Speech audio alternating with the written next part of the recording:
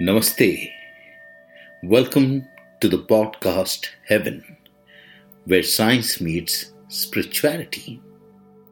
We are going to talk about behavioral modification. I think that all through your lifetimes, literally, you have been inundated with erroneous information. Then you come back home. Home here, I mean to say, on the other side after death. And you return to your true beliefs. Then you go back into a life and you are brainwashed into another set of beliefs.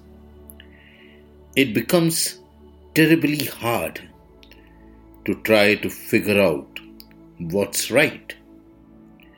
You are inundated by all types of moralistic behavior, commandments, religious rules and laws. Behavioral modification is probably the most simplest. In many religious books, it's said, love your neighbor as yourself. Now, let me get more specific about that. Let me try to release some of the burdens of guilt you may have. There are people whom you cannot possibly like, yet many times because love your neighbor has been given to you, you are convinced that it's wrong to dislike others. It is wrong not to dislike. Let me tell you why. If you are going to like and care for every single person, there's something wrong with your personality. You are deficient in being a whole person. Whole people have decided likes and dislikes, paths in which they follow, paths in which they won't follow. You must try to love everyone's soul and wish them the best.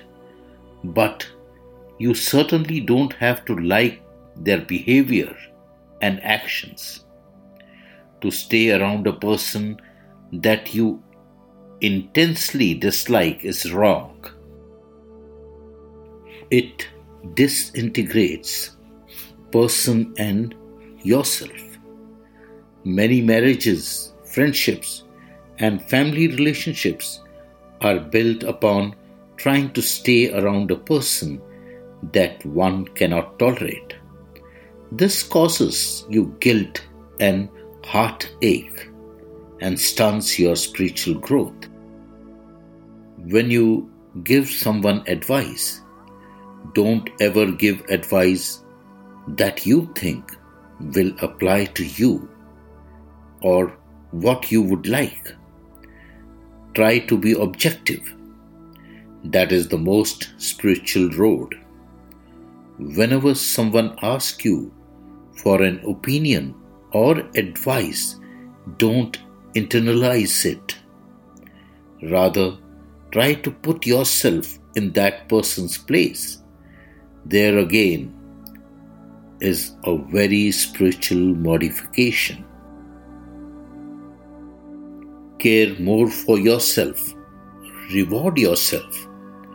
For 1 week, try to do everything that you wish to do just for you. For 1 week, try it. I guarantee that by the end of the week, you will not only be doing things for you, but you will be doing more for other people than ever before.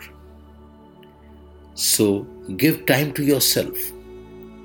You have to first love yourself, then you can love others. It's very important. Try it. That's all for today. You stay safe, stay blessed, stay focused, and the most important is just stay happy. Thank you. Take care. Namaste.